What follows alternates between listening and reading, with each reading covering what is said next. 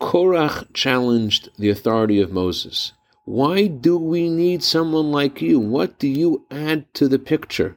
This is the question that Korach asked, and it is a question that the detractors of many Jewish leaders have asked throughout the ages. The question belies a ignorance to the identity of Moses, and that's why there's a question, why do we need a Moses? But what is Moses, and why do we need him? Good morning and Shalom Aleichem. This is Rabbi Levin. As we approach the day of the 3rd of Tammuz, the Rebbe's day, I wanted to share a fascinating audience that Mr. Freddie Hager, Alav Shalom, had with the Rebbe.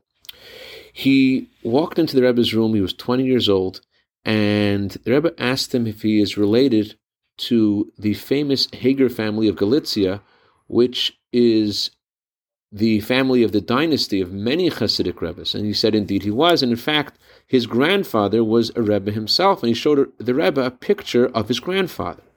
Then the Rebbe asked him if he knows what a Rebbe is, and he didn't answer. The Rebbe asked him a second and a third time, and finally the Rebbe himself told him.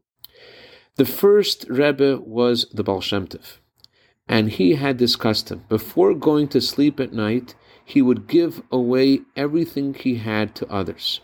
He wouldn't go to sleep until his house was empty. Can you be a Rebbe too? That's what the Rebbe asked him. And that's something that we have to ask ourselves when we think about connecting to the Rebbe. We think about what we are giving to others, and can we give more?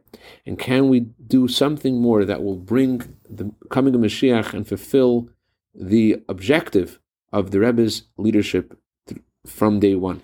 Candlelighting time for Los Angeles is 7:47. I'd like to dedicate our minute of Torah today to Rachalea Permin in honor of her birthday tonight for a year of bracha v'atzlacha b'gashmius u'ruchnius. Have a wonderful Shabbos and a wonderful Chodesh.